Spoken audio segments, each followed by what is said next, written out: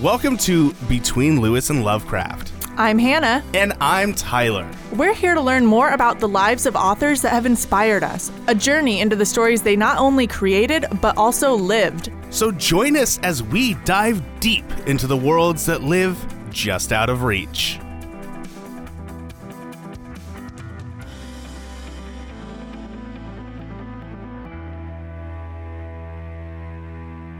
Welcome, children, to Story Time with Hannah and Tyler, where we sit down and tell you a wonderful story for you to fall asleep to. Tonight is the story of a woman who decided she wanted to fall asleep. Oh, no. Tyler! And never wake up again. Oh, my God. I knew it was going to be bad, but I didn't know it was going to be that bad. If you're not going to do it, then I will, Hannah. That's how it works. Tonight's bedtime story is about the late, great Sylvia Plath. Yes. It's a Poet. wonderful bedtime story. If you weren't sleepy before, you're definitely going to be depressed and sleepy now. You're going to wake up in the morning and be like, what's the point? What's the point of anything? We're all just meat sacks waiting to expire. I feel like she could have said that a lot more eloquently than meat sacks waiting to expire, but, you know, that has a certain ring to it, too. Yeah, that's my poetry. Get off my case, Hannah. I'm sorry. We can't all be suicidal maniacs who write good words on paper pages. Paper plates? Is that what you're writing yours on? That's what I was told I have to write my poems on, is paper plates. Yeah, Am I J.K. Rowling wrong? had napkins, you have plates, you know. Yeah. All sorts of fake dishware. Anyway, Sam. welcome to Between Lewis and Lovecraft. If we sound tired and off, it's because it's November and it's dark outside. Like, it was dark like 3 hours before we started recording. And, you know, that's sad. Screw daylight saving or that whatever. sad is hitting us, right? Yeah, seasonal affected disorder. Yeah. Talon literally told me that I should, like, lay under the grow light that we have for our indoor plants, but it's, like, this tall, so I don't think that's going to work out. For our listeners who can't see because this is an audio medium, by this tall. By this tall, I mean it clips onto the side of a table, and the arm is about 12 inches tall. Yeah, I was going and hanging out underneath the warming light that we have for our chickens outside, you know. Way. No, I wasn't. We don't have chickens. Okay. I live in an apartment in Oregon City. I don't have chickens. Oh, yeah. I forgot that you guys moved. Okay, so this is... Yeah, we moved away from the farm. It's great. We don't have to fight dogs at night to sleep or, fight dogs to get to our car or fight dogs. Okay, I also grew up on a farm, and I'm not sure why there's so much dog fighting going on in your version. Yeah, it's a whole thing. The dogs on that property are not my favorite dogs in the world, and I tell them that every time I see them. Well, maybe if you spoke a little more kindly to them. They had their chance. They lost it when they woke me up 15 times in one night, like the Nazis used to do to torture their victims. So one of these dogs I literally call the Hitler of dogs. Oh my God. And yes, I have screamed that in front of 4-year-old children on the property as I'm trying to get this dog to get away from me. So the move was probably good for lots of people and animals. Yes, it wasn't just good for me and Becca. It was good for the rest of the family that still lives on the farm and the animals. And the Hitler of dogs. Yeah. Well, with that lovely intro, I think we've canceled our podcast like 4 times already, so we might as well just get into it. It's great. Yeah, we'll come back stronger next year. So we're talking about Sylvia Plath, who was one of the most dynamic poets, is a word that I've seen to describe her a lot, of the mid-20th century. She earned respect among poetry circles even before her sudden suicide at age 30. But of course, her poems and soul novel, The Bell Jar, really took off after she died.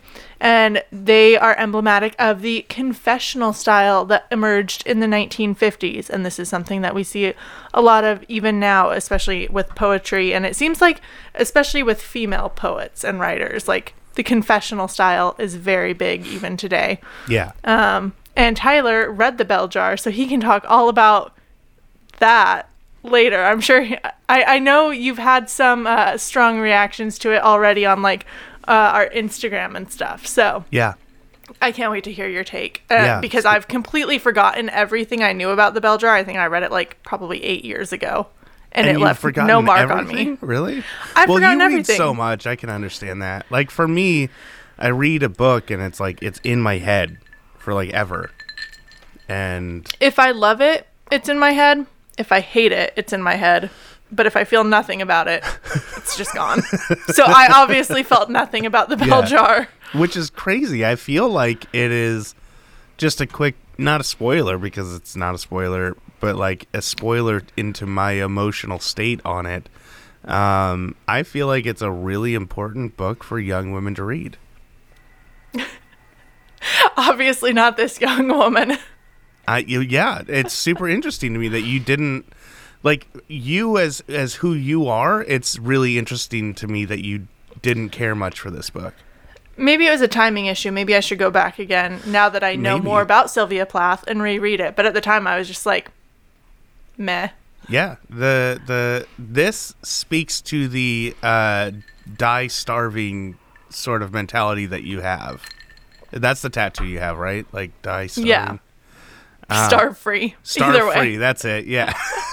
You don't want to die starving. Starve dying. Yeah, starve free. It's a very I don't know. I feel like it has a very starve free sort of mentality to it. Well, that's like a ringing endorsement then. So Sure. Yeah, I said what I said specifically about it so far. We'll get into it. We'll get into it. Okay, so first we have to go through the wonderful life of Miss Sylvia Plath. So we start where we always start. at the beginning. Sylvia was born. She died in After death, yeah. So in 1964, no. She was born October 27th, 1932 in Boston, Massachusetts. October 27th happens to be my birthday, so What? I've always felt very kindred with Sylvia Plath. Yeah, another reason why what the fuck is up with you and the bell jar? This is a It's mystery. it's also the birthday of poet Dylan Thomas, who ran in kind of the same poet circles as Sylvia Plath. So Poet she's got lots circles. of connections already to great writers, me and Dylan Thomas. I'm very glad you're able to establish yourself within the circles of Dylan Thomas and Sylvia Plath.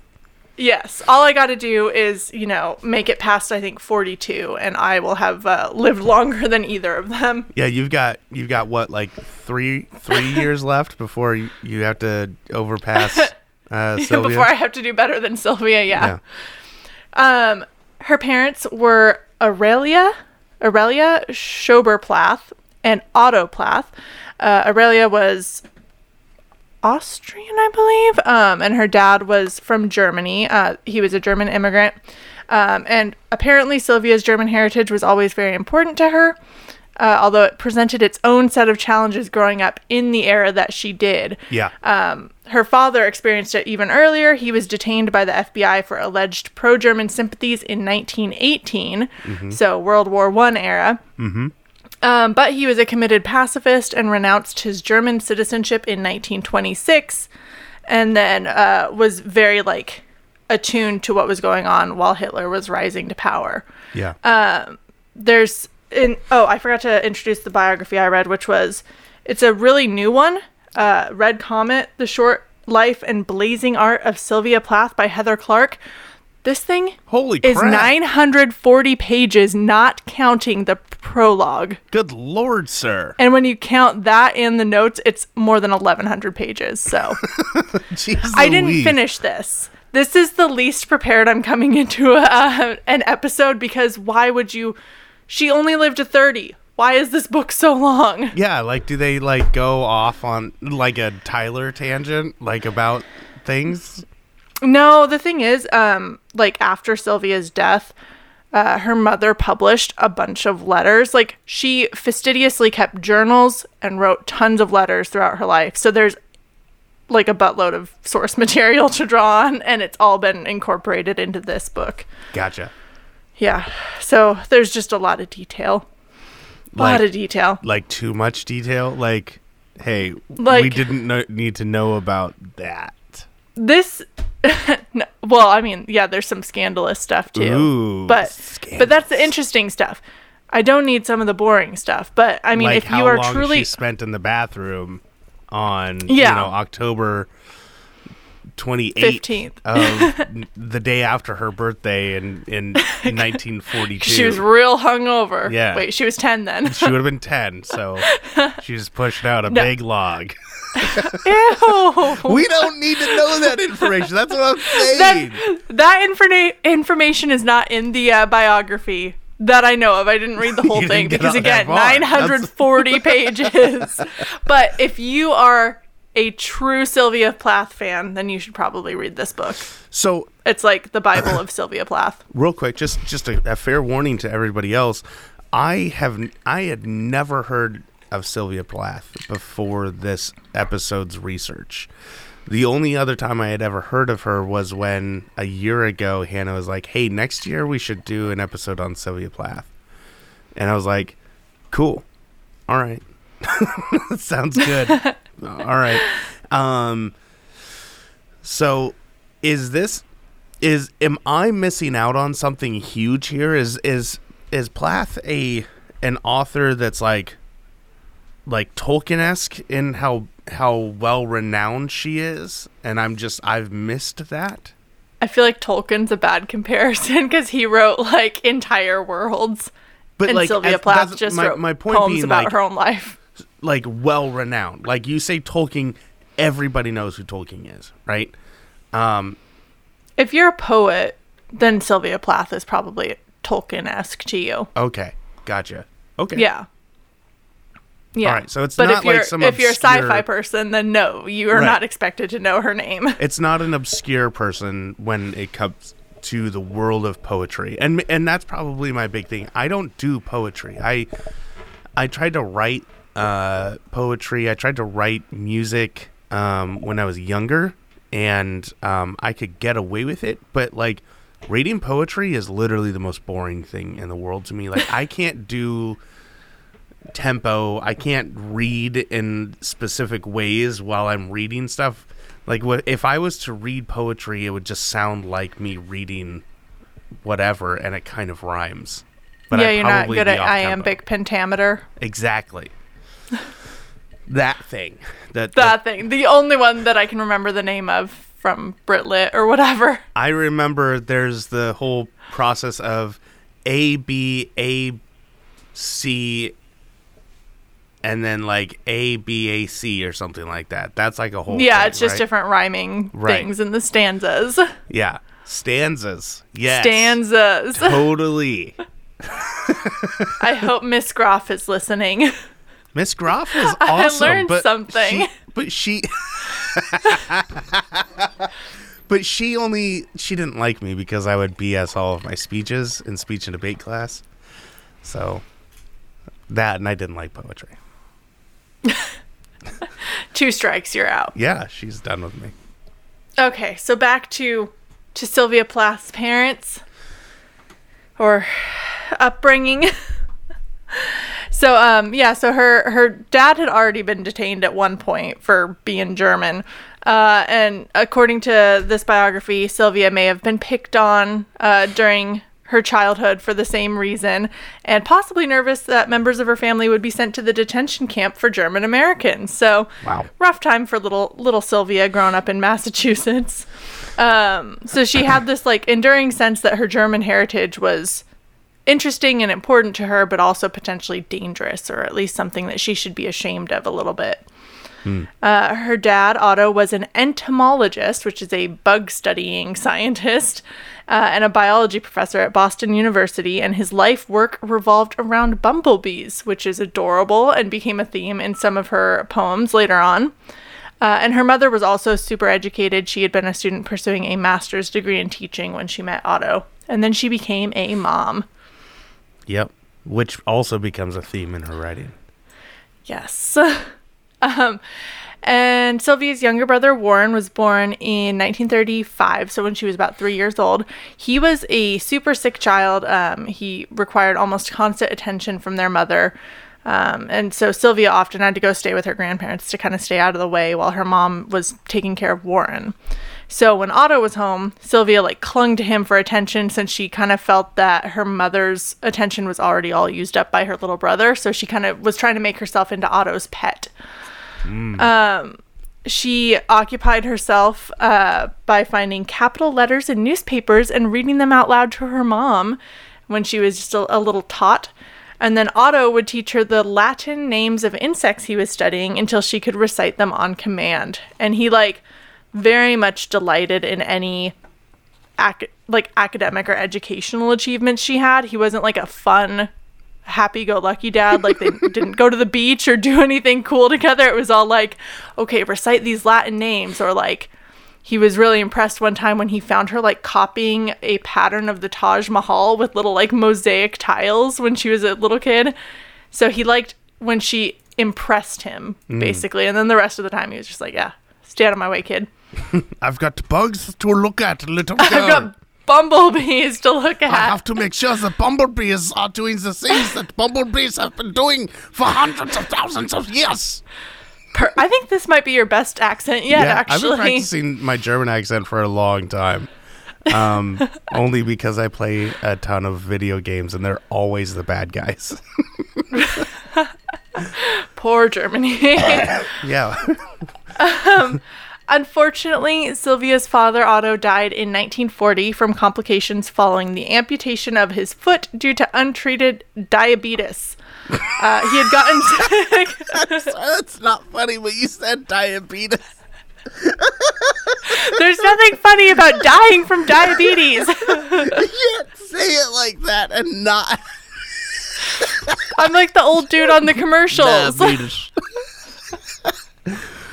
My name is Otto and I died of diabetes. Otto died because he was kind of dumb and self-diagnosed himself. He got sick around the same time one of his friends died of lung cancer, and so he became convinced that he also had lung cancer, but no, what he had was diabetes, and he didn't get treatment, and then it was too late. And then they cut his foot off, and he bled out and died. I'm not really sure. I'm always very confused about the amputation thing. I'm not sure why he died from the foot cutting off part, but he did. Yeah. It was very sad. Yeah, no, that's definitely sad. I mean, I wasn't laughing at the death of a man.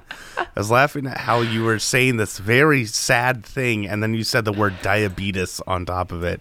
Well, I wanted to lighten up the mood a little bit. Yeah, I get it. A little levity.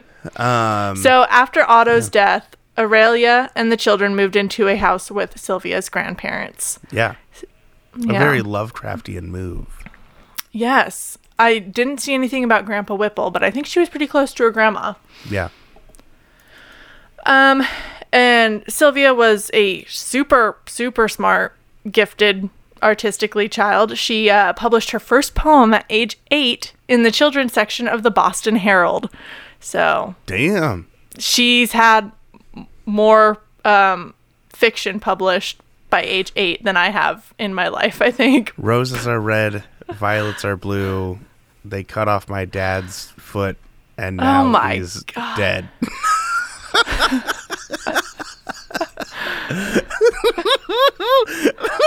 so sorry. That didn't even rhyme, so... I need to make that a shirt.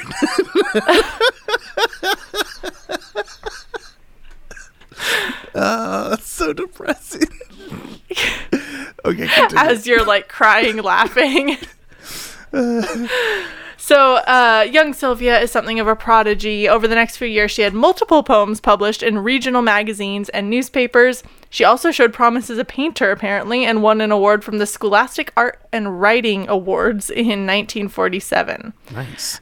She was also highly intelligent. At age 12, her IQ was recorded at around 160, What? which makes her like on the far end of the genius section on the IQ scale. Yeah, that's like Isaac Asimov level Yeah. genius.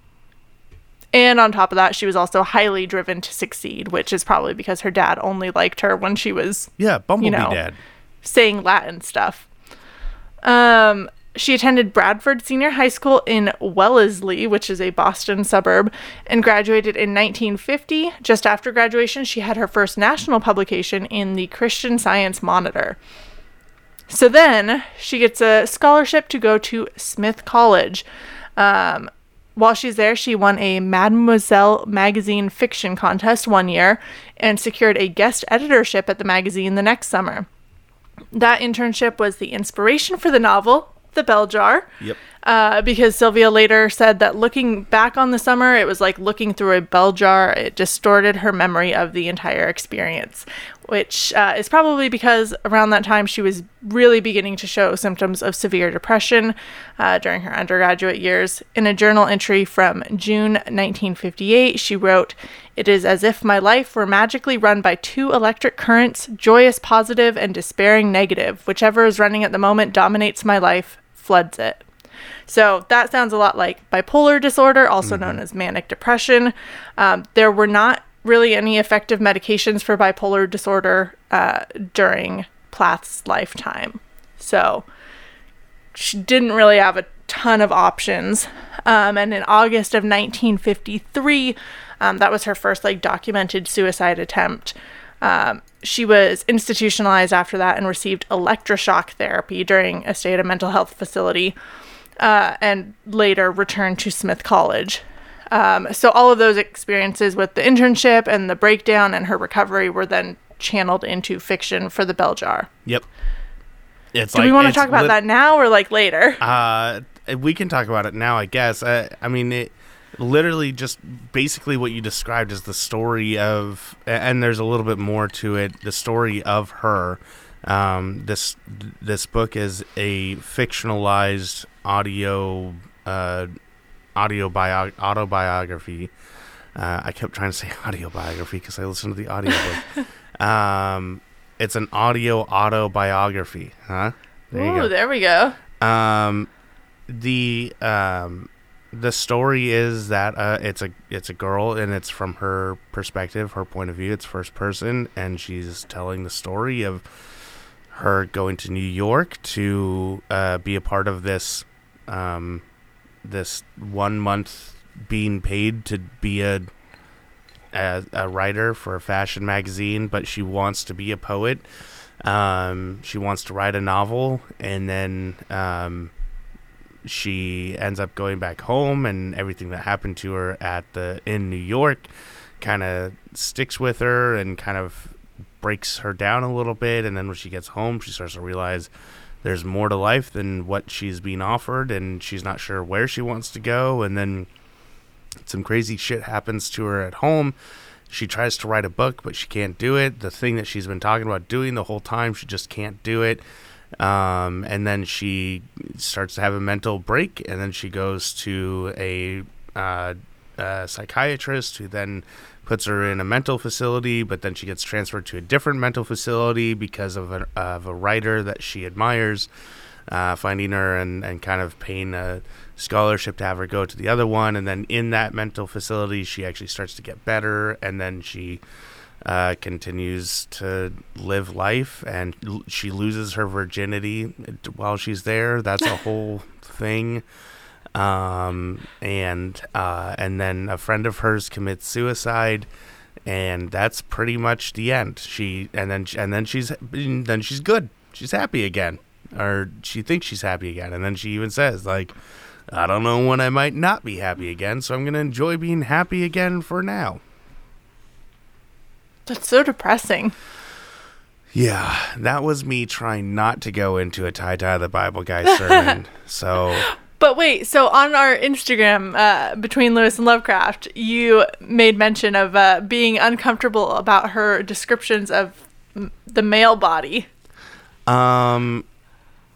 Yeah. She talks a lot about the guys that she's with. And there's a whole I guess theme running through it that she wants to feel the excitement of losing her virginity, but she never does until the very end with someone, and it's like a meaningless nothing that happens. And but at the beginning she's like constantly like talking about dudes' bodies, and not even the same way that like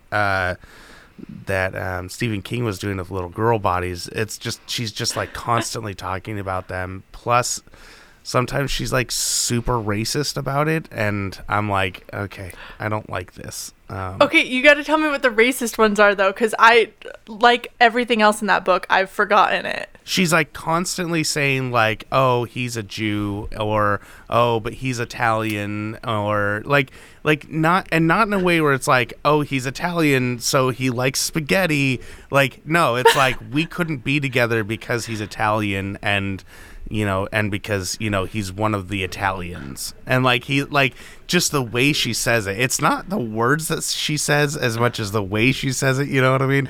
And it's just like, it's weird that you keep touching on this. She says at one point she looks in the mirror, and she's like, I looked up and I saw an old Chinese woman.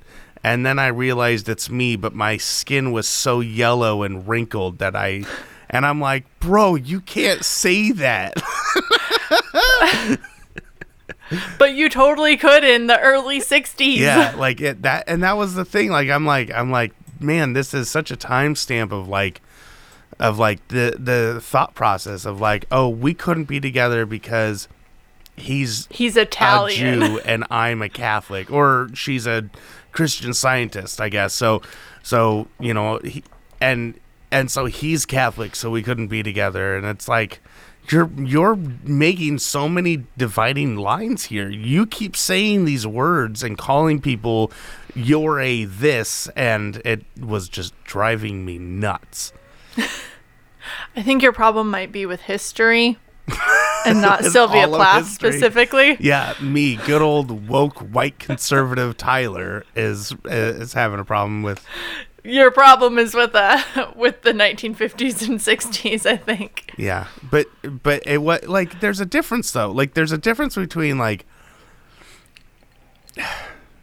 okay, not to be an asshole, but even Lovecraft didn't put that much. I mean, he did. There were themes. Okay, I'm taking this back, but I don't know. Yeah, you can't say no. Sylvia But there Plath's are like there more are stories. racist There are than entire Lovecraft. stories that Lovecraft wrote where it's like he didn't touch on racism almost at all. Right?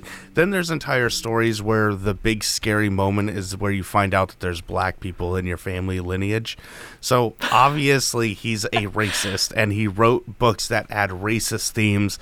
I am not defending Lovecraft. I'm not saying he doesn't. I'm just pointing out that not everything, for the racist Lovecraft, not everything was about race all the fucking time. But for Sylvia Plath, it was like every time she introduced someone, let's talk about what their race is. And then you have to say it in a way that's very racist. You can't like describe them as I don't even know how to describe a Catholic without being racist at this point. Because I'm so like, it's drilled into my head now. Thanks, Sylvia. Any other takeaways from the bell jar other than racism and sexy times? Sexy times.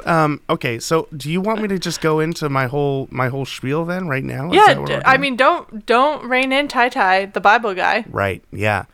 I think that this is a really good book for young women to read because it is a commentary on expectations and social norms within a construct of like patriarchy and how it works to force women into submission, and then the hypocrisy that's built upon that for individual biases. All those really big words mean basically fuck women, and literally and metaphorically, you can do whatever you want with them and speak to them however you want, as long as you're getting laid and they're cooking you food, then everything is good. Their mental health doesn't matter, and they are, not as important as men. And this book fights against that. This, this character is constantly struggling because she wants to be a poet. She wants to be an author. She wants to be something more. And really that's it. She just wants to be something non-normative. And the closest thing that she can think of is an author, right? And she talks about all the things she wishes she could do, like go out and be an etymologist. Is that what it is? The bug scientist, entomologist. She wants to be that because, again, this is a fictionalized autobiography. This is Sylvia Plath. You are reading her story. It just has a different character's name, Eleanor or whatever, Eleanor something or other. That's her name, right? It's an E something. Esther. Esther. Thank you very much, Esther. And she wants more, and the whole time she is obsessed with finding someone to be with while still maintaining that she never wants to get married. But she wants to enjoy a good time with them. And then the second she finds out that there's a man that she likes who enjoys just being with women, she calls him a hypocrite, because what he enjoys about that, or what he does is it's not that he's a hypocrite because he enjoys being with women. It's because he won't tell people he likes to be with women, right? And he opens up about that with her, and then she's like, oh, now I hate you because you're a hypocrite because you won't just tell the truth. And then she starts to have mental breaks because she wants to be with these guys, and she's smart enough to know what they want from her, but she doesn't want to give that to them. And she wants to be her own person, and she's unwilling to become a wife because becoming a wife is one more step to becoming a mother, and becoming a mother means you don't get to be what you want to be. It means you are now a mother. And she sees that example in her own mother. She sees that example coming from her boyfriend throughout the majority of the book, who he himself says to her, you'll change your mind when you become a mother. And then he sees how he is with his mother and how ridiculous their relationship is. And then there's all these experiences where like he or she goes out on a date with some friends, and the guy she ends up with on that date, he is in love with his cousin and wants to fuck his cousin, but won't because it's his cousin. So then good call. Then he like basically rapes her, but he doesn't fully rape her. He just calls her a whore and like gets all up on top of her and shit. And that's when like the big moment of like she really starts to break happens, because she realizes that she is being used as an object, and that's all she's good for. And then in her mental like breakdown, she starts to build herself back up by forming relationships with women she hates. And then she eventually has sex with this guy, and almost dies from losing her virginity. And I do remember that part now, and right? thinking like, what the hell is this? Yeah, exactly. But then that's the moment where she starts to feel better, like about herself, because she finally, it's not even that she's like, oh, I'm so glad I had sex, or this feels amazing. It's just, I'm glad that happened to me. Right? Like, I'm glad that I can join the group of people that have had sex, and she feels not even fulfilled, just like normalized by that. Mm-hmm.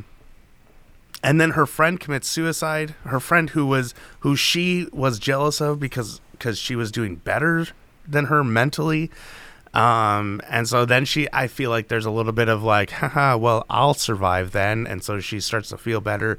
And then all of it leads to a moment where she's like, yeah, I feel good now.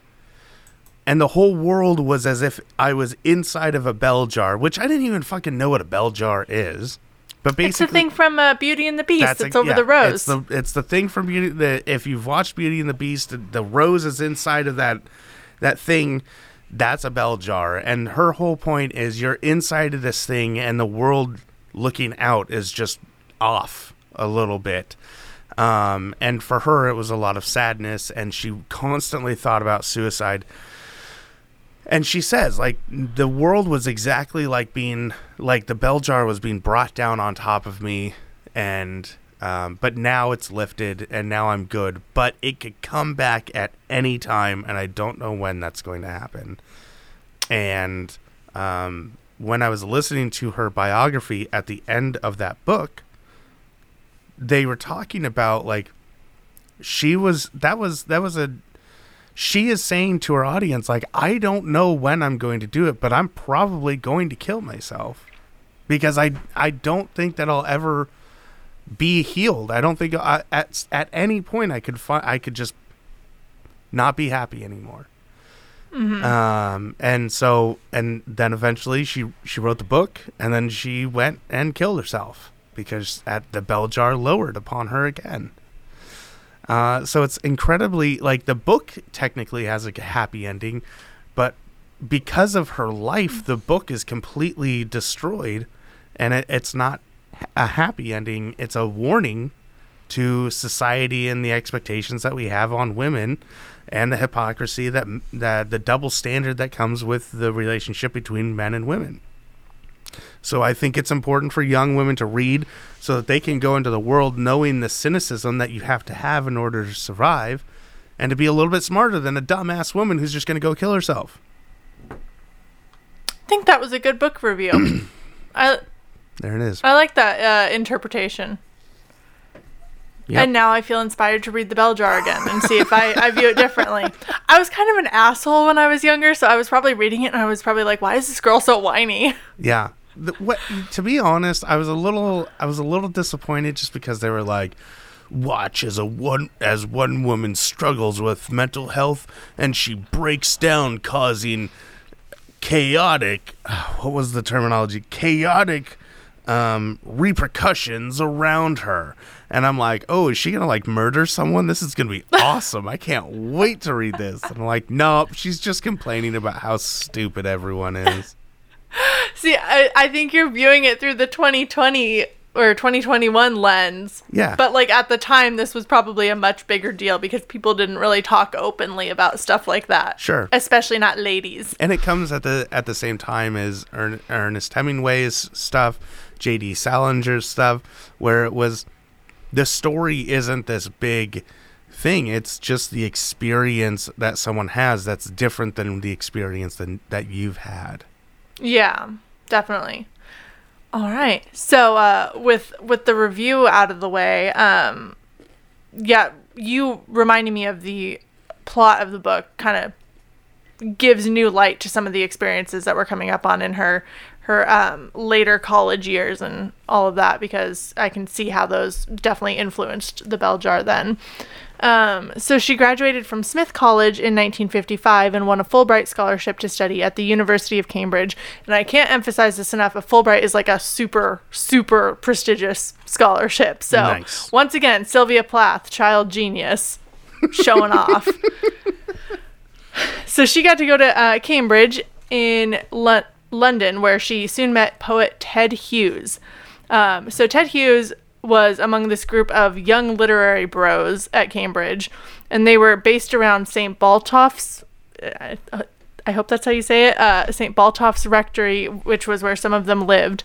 Ted Hughes was described by some as the ringleader, and by the time Sylvia arrived at Cambridge, they were already thinking of starting a literary magazines because the ones on offer at Cambridge already weren't suited to their kind of poetry. So they were like super pretentious. They didn't like the, like, actually it was ironic because I was reading it and they were talking about how, like, they thought one of the literary magazines was too pretentious and the other ones weren't, like, pretentious enough. And I'm like, you guys are just, like, you just can't be happy with anything. So they wanted to start their own magazine. And when Sylvia's poem called Three Caryatids Without a Portico appeared in the winter 1956 issue of one of the Cambridge magazines. It was like very much the kind of stuffy, pretentious poem they were talking about. It was like very, very artsy. I think a caryatid, if I'm saying it right, is like some sort of old sculpture. So it was like kind of trying to be like very traditional, I feel like that poem was. Many members of the so-called Baltoffians ripped it to shreds. I know they had their own lame little name. And they called her poem trivial and immature. One member named Bert knew Sylvia through his girlfriend, and he later made it sound like their critique was at least partially based in the idea that women were better suited to be poets' muses than a poet. So they were a little sexist back then. Yep. They also accused her of demeaning the poetic profession by publishing in middlebrow outlets like the New Yorker, Mademoiselle, and Ladies' Home Journal. Later on, she would try to convince them that, yo, guys, this is a good way for you to make money if you actually get your poems published. And then they made even more fun of her because poetry isn't about making money, silly woman. Money, you woman. Poets are the worst. JK, I'm sorry if you're a poet out there, but these guys were the worst. So Bert was the link between Sylvia and Ted, her future husband. He sold Sylvia a copy of the St. Baltoff's Review in February of 1956, and she pedaled furiously on her bike the same afternoon back to where he was like handing them out on a street corner and was like, yo, do you know Ted Hughes and E. Luke Myers? Because she like absolutely loved their poems. So Bert invited her to meet them at the magazine's launch party that night. Ooh. So she shows up looking backstage. fine. We've got poems She showed up to read looking fine and American in like some sort of red and black outfit, which sounds very Nazi-esque, but whatever. Wow, you took it there. All right. I'm just saying red and black. Really, Sylvia? Really? With your father's German heritage? Yeah, with your dad's German heritage and the bumblebees. Does the FBI know about you? Yeah.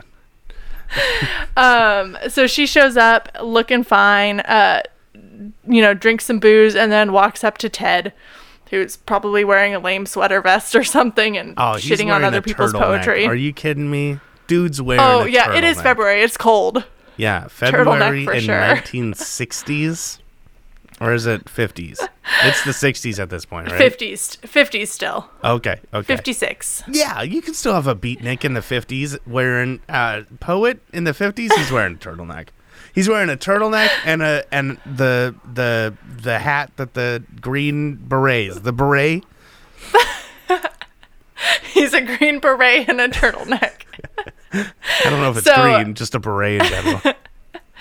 So she walks up and starts quoting his poem from the magazine that she liked so much right at him. And there's music, so she basically has to yell it, which probably, it's a baller move. Yeah. More power to you, Sylvia. Yeah.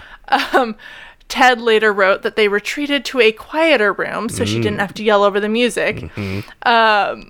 And I guess at some point before this, one of Ted's friends had written a mean review about Sylvia's poetry in another one of the literary journals. That son of a bitch. So Ted like privately assured her that his friend wouldn't have done that if Sylvia hadn't been so beautiful, because you're not mean to ugly girls. I don't know.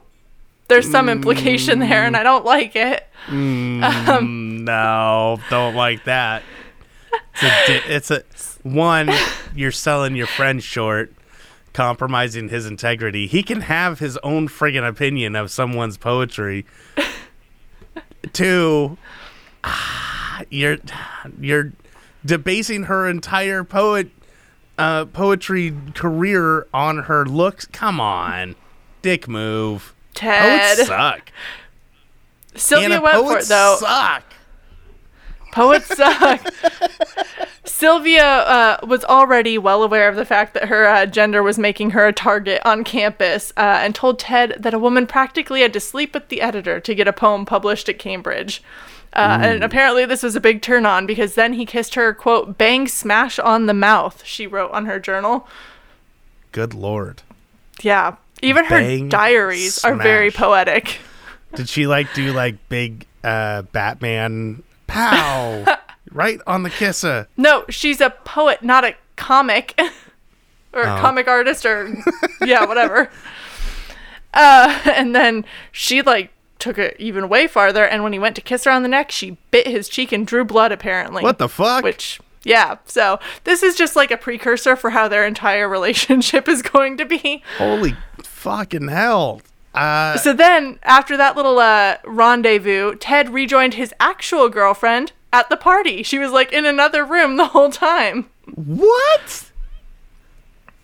And then Sylvia like went off and almost hooked up with someone else. Of course. And then for almost a month, they didn't see each other again. Ted asked all his friends about her and tried to figure out like where she lived on campus. Who's and that then he got girl that I almost cheated on my girlfriend with? But He then kissed she her. He bit did my cheat on her. cheek. I mean, it is memorable. I'm not gonna lie. How do you go back to your girlfriend and you're like, With a oh, bloody what's cheek?" up? What's up, babe? She's like, honey, what happened to your cheek? Oh, us dudes, we're just getting rough in the back. You know what I'm saying? It's like, Ew. oh, I was pinching his nipples, and then he just like swam around. And he just like clawed me right on the face. You know what I'm saying? Like, it's just dude stuff. Just bros being dudes. Just a bunch of guys being dudes. Just a bunch of guys being dudes. So, yeah. So, he's trying to figure out where that sexy American lady is and finally gets one of his friends to invite her to another party. During all of this, Sylvia was still hung up on some previous boyfriend named Richard Sassoon. Which is just like a great name. Should have stuck with him. Yeah, for real. She could have been Sylvia Sassoon. That would have been a great writer name. Yeah. Eventually, she resolved to get over Mr. Sassoon, and in mid-April, she and Ted started dating for realsies. And then she committed suicide, so makes perfect sense. She didn't marry Mr. Sassoon, and life is not worth living anymore. Yeah, all because of Richard. Yep. Within a month of starting to date for realsies, they were engaged. Okay. And then on June 16th, they got married. So, mid-April to mid-June. That's so good for them. I'm so glad that they lived happily ever after and didn't have any marital problems at all in any way after this point. That would be a beautiful story if it were true. It would be. It would be. Instead, they had a very stormy marriage by Sylvia's own account. Stormy was a word she used in her own letters. They started off good. They spent their honeymoon in Paris and Spain and then went back to Cambridge in October for Plath's second year there. They both got super into astrology and the supernatural, I guess, which is good for them. Yeah. And then in 1957, they moved to Massachusetts, so back stateside for Sylvia. She was teaching English at Smith College, her alma mater, and she also studied with a poet named Robert Lowell, where she also met future Pulitzer Prize-winning poet Anne Sexton. So Anne Sexton, like Plath, was... Okay, you can't just... You are on a literary podcast, Tyler. You cannot just laugh because someone has sex in their name. Sexton. That's hilarious. All right, sorry. So, Anne Blankton, yeah. like Plath, was also known for her confessional style of verse, and she and Lowell both encouraged Plath to write more from her own experience, because that was like all the rage right then. Plath openly discussed her depression and suicide attempts with them. She also began to consider herself a more serious and focused poet and short story writer during this time. She and Hughes later packed up and traveled across Canada and the U.S., staying briefly at an artist colony in New York in late 1959 before moving back to England in December. Do artist colonies still exist? They do. There's actually one sort of by where I live. I want to join an artist colony. It sounds super fun. You should do that, but I'm not going to because it sounds like a place where you go and then it turns into a horror movie and then you get sacrificed at the end. Exactly. Oh, you're into that. Okay. Never. I'm basically Sylvia Plath. I'm okay with dying at this point. You know, okay, my response is not to that part specifically, but she should have written some sort of horror story about the artist colony, because I feel like there would have been a lot of material there for that. Yeah, maybe somebody else needs to write a fictionalized biography of Sylvia Plath where she does go to the artist colony and get sacrificed. That's a great idea. Or, like, what if she joined the colony and then she's like, fuck you guys, I'm out of here. And they're like, Sylvia, you can't leave. And she's like, I'm leaving. And they're like, fine.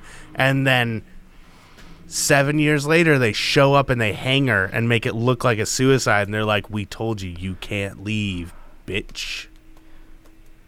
Wow. Okay, we should do a Halloween special where everyone has to write some sort of horror story involving a famous author, and that can be yours. Ooh, the Halloween horror author fanfic flash fiction episode. Fanfic, flashfic. Yeah. I love it. Perfect. Hit us up if you're interested in doing that. Your idea is way cooler than mine, but I want somebody to write a like revisionist history of Sylvia Plath's life, because at some point Dylan Thomas, that famous poet who shares her birthday, he was invited to a meeting at Mademoiselle magazine during her internship, and she got really pissed because the editor didn't invite her to sit in on the meeting, and one of her boyfriends at the time said that like she loved Dylan Thomas more than life itself. Jeez. So I want someone to write an alternate ending to her life where she marries Dylan Thomas instead of Ted Hughes, and they live happily ever after and don't die tragically. So you want someone to write a fanfic of Sylvia Plath getting hot and heavy with this Dylan Thomas guy? Yeah. Gotcha. I just, want a happy story for once. And then the artist colony comes and murders them. You're just determined to make Sylvia Plath have a very sad ending to her life. She's the one that chose this, not me. Okay. So they're back in England. She published her first collection of poetry called The Colossus in 1960. The same year, she gave birth to a daughter named Freda. I'm not sure if it's after... Isn't it Frida Kahlo? The Frida famous... Kahlo? Yeah. I don't know if this is spelled the same way. I'm just going to go with Freda. Her husband, Hughes's career was also taking off around this time. In early 1961, she suffered a miscarriage. In a letter to her mother at the time, she wrote that she knew they were common, and her lady doctor assured her she would have another healthy pregnancy, but she was really unhappy about the whole thing. Later, though, she wrote to her therapist that Ted beat her up a couple days before the miscarriage. So she said she'd made him mad by tearing some of his manuscripts in half because he'd stayed late at a lunch and made her late to work because he was supposed to babysit the baby girl, Freda. Ted himself admitted in interviews that he used to, quote, try slapping her out of her rages. So there was a little bit of a domestic drama going on between them. Ironically, Freda is a German girl's name, and it means peaceful. Well, I don't think he slapped Freda, if that helps. So definitely this child brought a lot of peace to the relationship, right? Yeah. And then in January 1962, they welcomed a second child, a son named Nicholas, because that's what you do when your relationship is kind of tumultuous. You just have another kid. Yeah, kids fix marriages. Everybody knows that. Kids fix marriages. Just after the time that Nicholas was born, Sylvia started to suspect that Ted was cheating on her with their friend Asia Weevil, who also had a boyfriend. They had become couple friends. But Ted was messing around with Asia and officially admitted it in July of that year. So 6 months after their son was born. But he and Sylvia stayed together.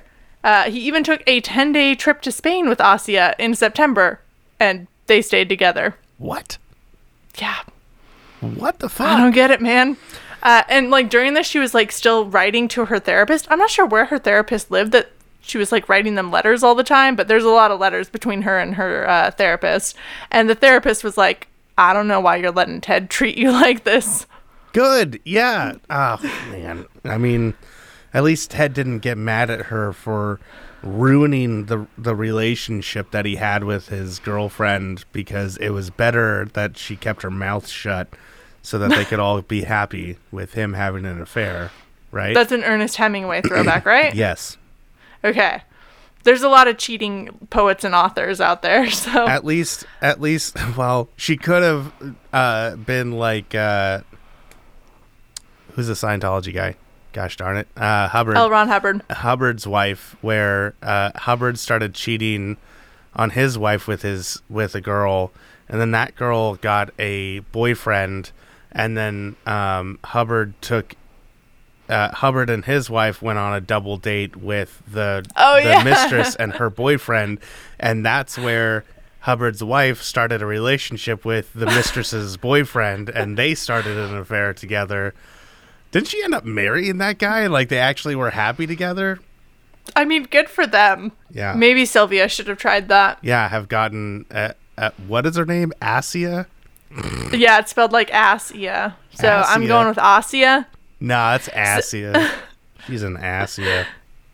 So after they returned from Spain, Asia broke up with her boyfriend because she was very serious about Ted. And shortly after that, Sylvia and Ted separated too.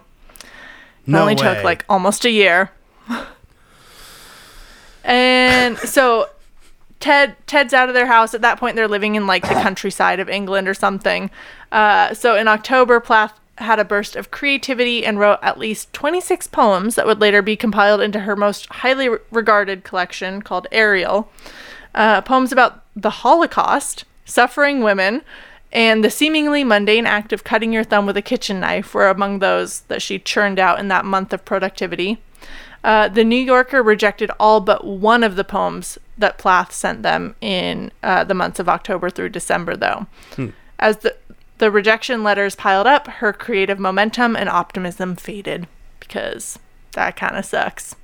So, where did she land on the Holocaust? Okay, so one of her most famous poems is called Daddy, and like a lot of people think that it's about her dad, and she like depicts this very like super fascist Nazi dude. There's lots of imagery there.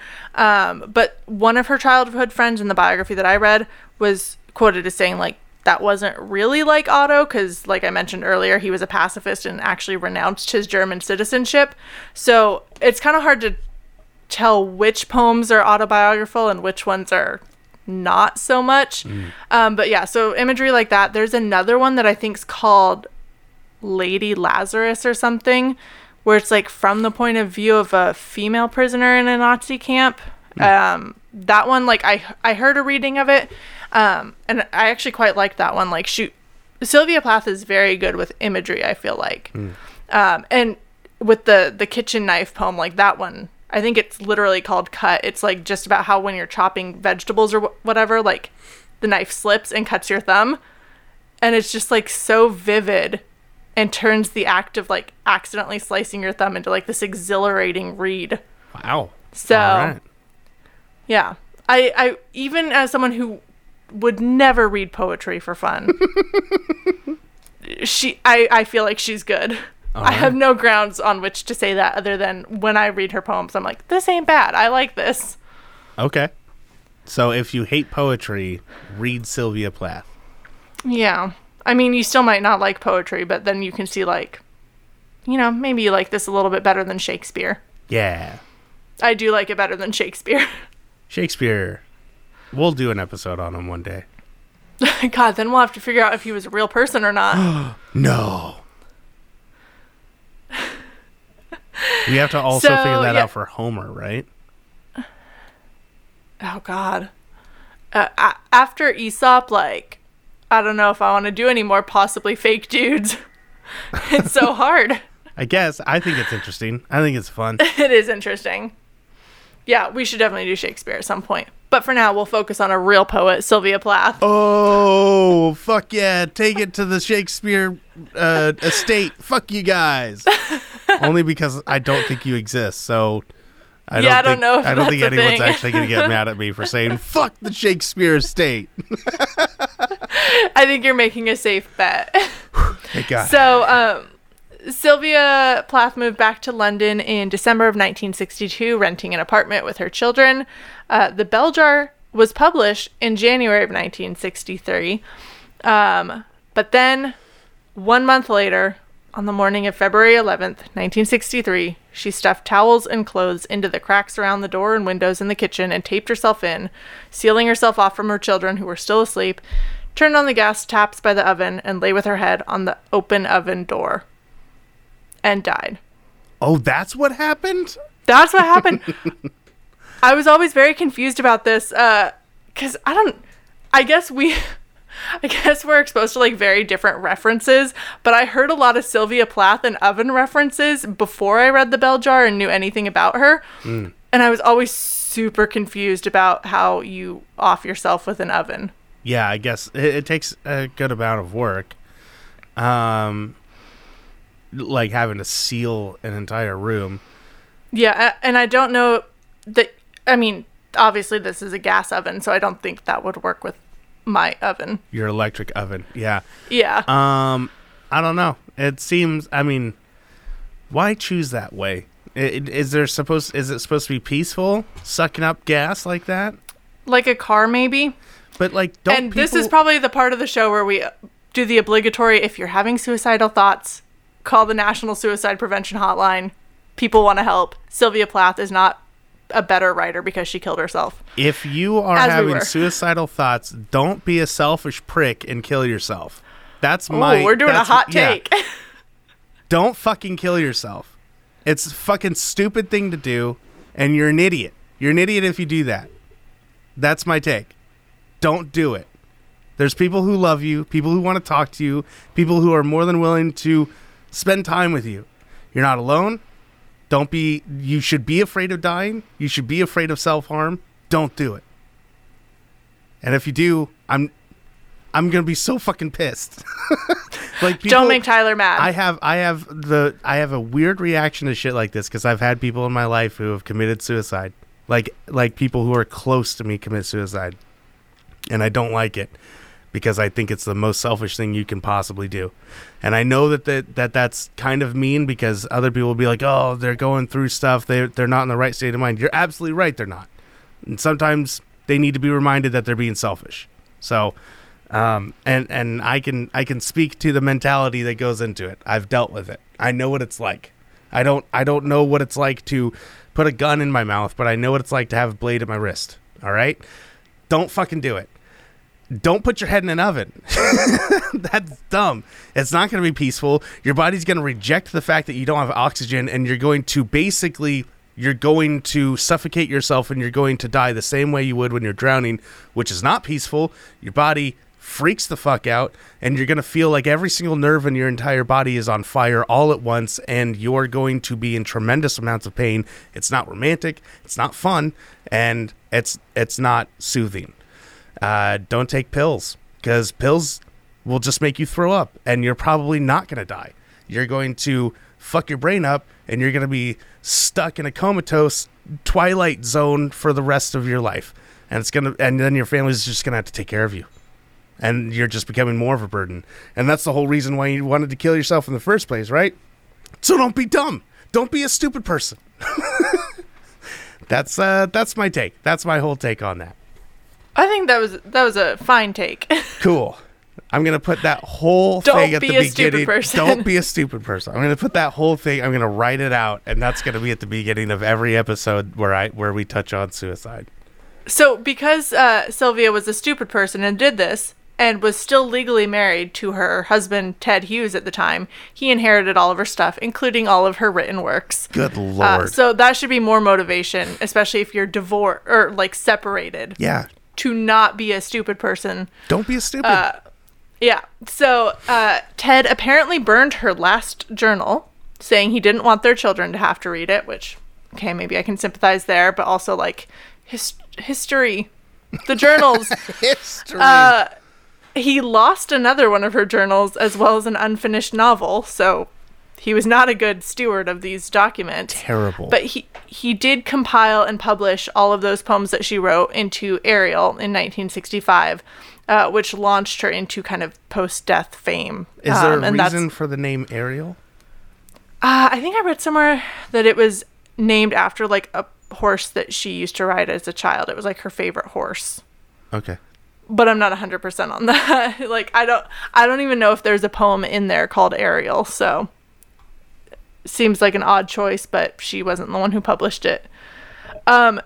Weirdly, not to get conspiracy theory, but Hughes's mistress, remember Assia or Assia? Assia, yeah. She killed herself and their 4-year-old daughter in 1969, also using a gas stove. Interesting. So maybe Ted Hughes murdered them all. Maybe Sylvia wasn't a dumbass. Maybe the dumbest was inside of us all along. That belongs on a shirt. Yeah, no, that's fucking terrifying. But also, not to defend Hughes, because Ted. he sounds like a tremendous douchebag. But let's just, in the thought process of somebody who is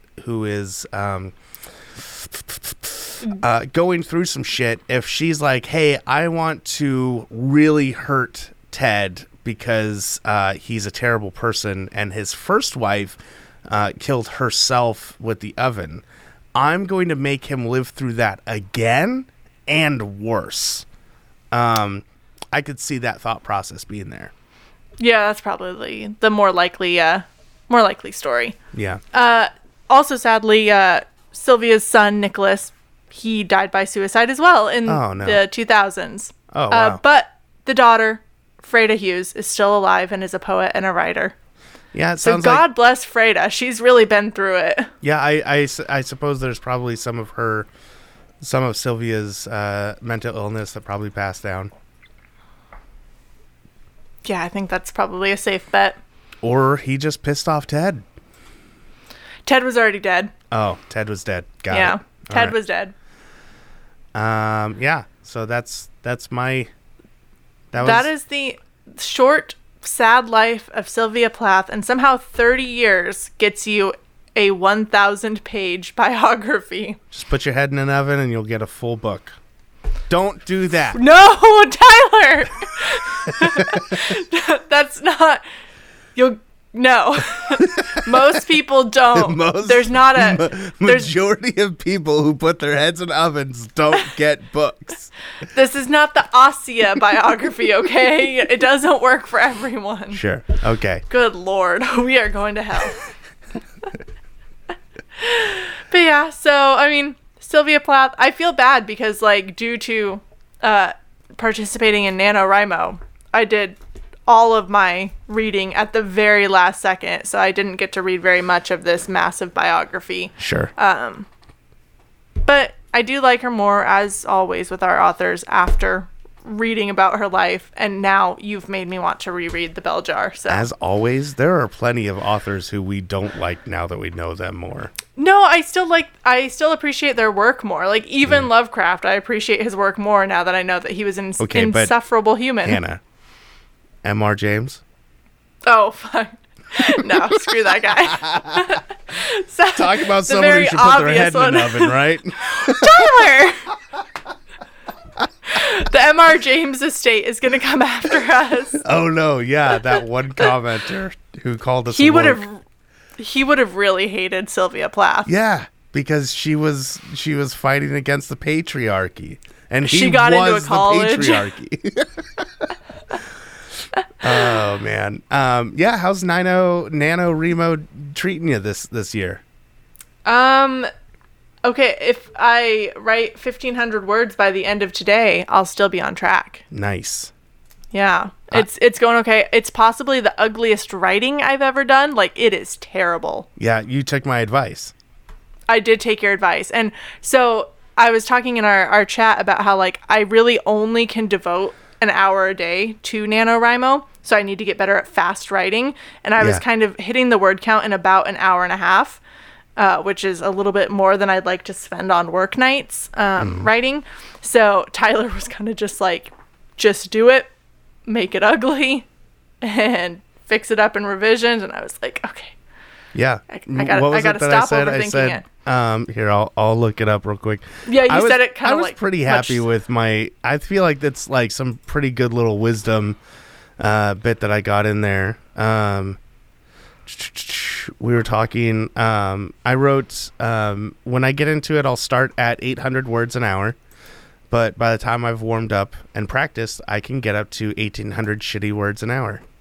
Yeah, I forgot it was 1,800. That's pretty good. So I've gotten to about 1,700 shitty words in an hour and 15 minutes. So I'm Nice. creeping closer to the hour mark. Yeah, that's good. That's awesome. And I've kind of plateaued there, though. And that's what it's all about, right? It's about, like, just kind of getting the words down. And I know people who straight up have said, I don't do NaNoWriMo because it's all shitty words. I'm like, that's what all first drafts are. Like, everybody knows that that's a first draft. I have not written long fiction in a really long time, and I used to do that on the regular. Like, I was always working on some novel when I was in high school and college.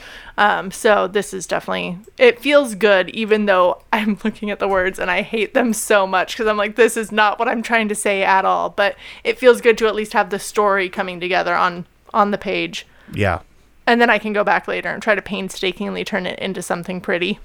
Yeah, absolutely. But yeah. I'm enjoying it. I'm working on a fantasy series, short story series that'll all combine into one long story. So I'm excited about that, and it's fun to do. So, Nice. So yeah. Well, we're gonna get back to the writing. That's kind of why we were a little less prepared this time than usual. Yeah. And also why our next episode isn't an actual author, because we want to finish NaNoWriMo strong.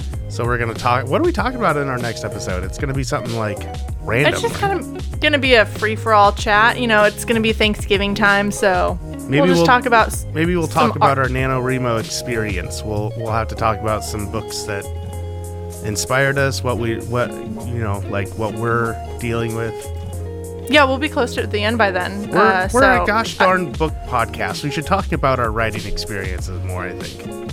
Well, okay, people will have to submit some questions because I'm bad at just talking about my my writing experience. So if there's something you want to know about our stories or the process or NaNoWriMo in general, send us some questions at lewisandlovecraft@gmail.com. Yeah, write to us. That's a great segue into the outro. Write to us at lewisandlovecraft@gmail.com. Send us questions. You can also send us questions on, we'll post some stuff on Instagram, like asking for questions or whatever. You can comment on those posts on our Instagram and Facebook. Instagram is at lewisandlovecraft. Facebook is facebook.com/lewisandlovecraft. You can go to our website, lewisandlovecraft.com. If you want to write in maybe a short story or a flash fiction or something that maybe you've worked on during NaNoWriMo, I'd love to read it. It's not going to be our flash fiction special or anything. You know, we might just grab a couple that we really like if people are sending them in and read them on the show, just as we're sitting here reading or talking. So I'd love to share those. Real quick before we go on, for real, if for real you are really dealing with suicidal thoughts or feelings of abandonment or being isolated, you're starting to no longer fear death or self-harm, or you feel feelings of burden, I sincerely hope that you will reach out to a professional for help. If you feel like maybe that's not a step that you can take, I 100% am being completely sincere and honest. Me, Tyler Clausen, I want to hear from you. I want you to write to us at lewisandlovecraft@gmail.com, or you can find me on Instagram. I want you to reach out to me. Just to say, hey, I've had these thoughts. I'm not going to be an asshole to you. I'm not going to flip out like I was earlier. That's kind of a bit. It is some real feelings that I have to work through myself, because I have people in my life that have committed suicide. I want you to reach out to me, even if it's just to have someone else in the world know that you are going through that. I'm not going to preach at you. I'm not going to try and get you to sign up for anything. I just want you to know that you have someone that you can speak to, and I'm here. So reach out to us, lewisandlovecraft@gmail.com. You can find me on Instagram at twclawson_PDX. Or you can reach out to both of us at Lewis and Lovecraft on Instagram. Hannah, I hope I'm okay putting that in there for you as well. Oh, yeah. No, if you're having a hard time, definitely do not reach out to me. I don't want to hear about it. No, of course. Yeah. You're probably going to get more eloquent sympathy from Tyler. I'm very awkward when dealing with feelings, so I will probably try to help and be weird in the process. So go with Tyler as your first option. If Tyler doesn't answer, come to me. If Tyler doesn't answer, I got you. I got you. I'll send you like pictures of cats or something to try to cheer you up, and then be What like, the fuck, Hannah? I've never gotten any cat pictures. okay, I'm gonna start sending you weekly cat pictures now. Yeah, and if you need cat pictures, you can also go follow at Sweet Baby Pabu. That's my cat's Instagram page. Well, damn it, you just took the one thing I had going for me as a non-licensed therapist. Right, is the cat pictures. Damn it, I have to come up with something else. No, but seriously, if you need help, reach out to a professional ideally, but we are also here to listen and do what we can. Yeah, absolutely. God, I feel weird Yeah, plugging it's to Jake now Bassett we're gonna after jump this. right back into the normal stuff. So Thank you to Jake Basson for our awesome intro music. You can follow him and all of his work at soundcloud.com/Jake Basson. yeah, make sure you subscribe to our show so that you can catch all of the stuff that we do, like these deep dives. Sometimes lately we've been doing correspondence, but I've been kind of saving them for the new year when I'm not going to be around for a little bit. We'll talk more about that next episode. Make sure if you want to support our show, you can go to our Patreon and you can support our show there. And rate and review us wherever you can, especially on Apple Podcasts and Podchaser. Those are two of the big ones. We haven't gotten any new reviews in a while, so I think it's come on, time. guys. I mean, if you're thinking about Christmas, a good Christmas gift is that. Or That's all I want. the best present that you can give us is cash. Cold hard. No. No. Tell your friends about our show. Tell them about how awkward we are when we're trying to keep people from suicide and putting their heads in the oven. Tell them about how much I curse when I'm doing a sermon about Jesus and all of that stuff. Talk about Hannah, who is constantly putting up with my tangents and won't give me a good bit to do at the beginning of our show. Because I didn't want to be offensive. That's what I have you for. Yeah, take 2 seconds to tell your friends about us so that we can grow as a podcast. All right. I think that covered it. You kind of already did the teaser for next episode. Yeah, I did. Tyler's going to tell you some big secret. Some big secret. Ooh. It's a big secret. Ha. It will change your life. Your life. And until then, stay cool, Ghoul Gang. Good luck.